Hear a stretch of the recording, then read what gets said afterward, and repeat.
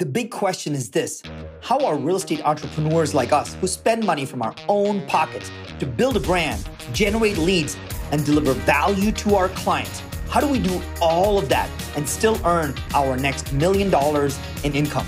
If you want proven secrets to get to your next million, keep listening.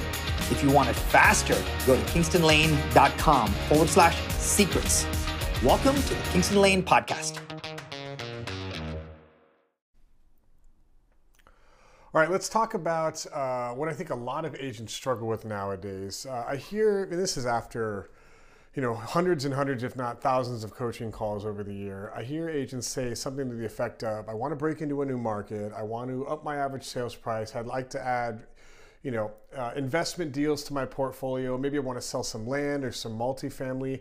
To sum it all up, I want to go into a market that maybe I'm not in right now. And it could be geographically. Maybe it's your moving markets and it's, somewhere where maybe you have a lot of the history of experience in selling real estate, but you don't have the social proof or the clout around people knowing you for that specific area. And we get caught in this trap of fake it till you make it. So if you're taking notes on these podcasts, which you should, because we're going to give you everything that we have on these podcasts, here's a couple things that I take notes of right now. Firstly, don't worry about faking it till you make it. If you ask anybody you know, very, very educated buyers, very, first-time buyers, high-end buyers, bread and butter buyers, multifamily buyers, land buyers, investors, flippers, wholesalers, first-time sellers, multiple-time sellers, everybody will tell you the same thing. Almost never is the real estate transaction smooth. Almost never is the communication what they would say stellar. Almost never did the process go exactly how their expectation went. So if you're going to break into a new market, or let's say you're not going to break into a new market, let's say you just want to add advertising to your repertoire this year in real estate. You want to stop working by referral only so you can actually grow your revenue. I wouldn't worry about putting out this perception that you have everything all figured out, that everything for you goes totally smooth. Because like I said earlier, you could ask anybody and say, hey, how did the real estate transaction go? And they're going to tell you, well, we got the home, maybe we got our price. What about the communication? Oh man, I was always out of control, or I had no idea what was coming next. And every day it was a new problem. And then, the lender was this issue. And then the home inspection came up. And then the other agent wanted this. And then, the seller took the fans off the ceiling when they weren't supposed to.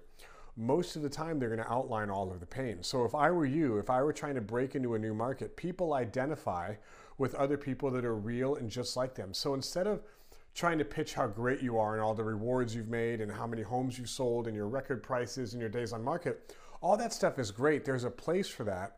What I'd really strongly recommend you do is focus on the process. Document the process, right? What are the things that you should look for when the transaction goes south? What are the 4 things that you should know before you write an offer? When you're in the inspection period, what are the traps that most buyers fall into? What happens if your home doesn't appraise? How do you see homes? How many homes do you see at any given time? If you focus on making as many of these 1 to 3 minute videos as you can, I promise you the people that are out there thinking about buying or selling a home, or maybe they're in the middle of a process with somebody else and they're just not happy, this is the stuff they're looking for. They're not looking for more homes for sale. A lot of people know that on any given moment, if I want to know what a home is listed for or what my home is worth, I just go to Zillow. Zillow's that big right now. Not a good thing, not a bad thing. It just is what it is. What they're really searching for is A-level process and how do they get unstuck based on where they are on the journey. If you're the change person that gives them access to that content that they're looking for, I promise you your appointments will go a lot easier. The second benefit to taking ownership of this is it will give you almost an unlimited perpetual follow-up system, follow-up content to use with your existing leads. It allows you to send them videos. Hey, I worked with a client a couple months ago. They had a really challenging inspection. There's a 4-step process we took them through to get them through it. I thought you'd find value in this. It allows you to continually have the ability to give them access to things that they're searching anyway. They're searching Reddit, Google, Yahoo, all of this stuff to try to figure out the nuanced stuff. It's not always about the success. It's not always about the home. Build the pipeline with content you already have. It's irrelevant of what market you're in or who you serve. It's challenges. Show people how to get through the challenges. Use it as your follow-up. Use it as your lead generation. And I promise you, the clients you work with will change. My name is Steve Olson. Any questions, reach out to us. We'll see you on the next one.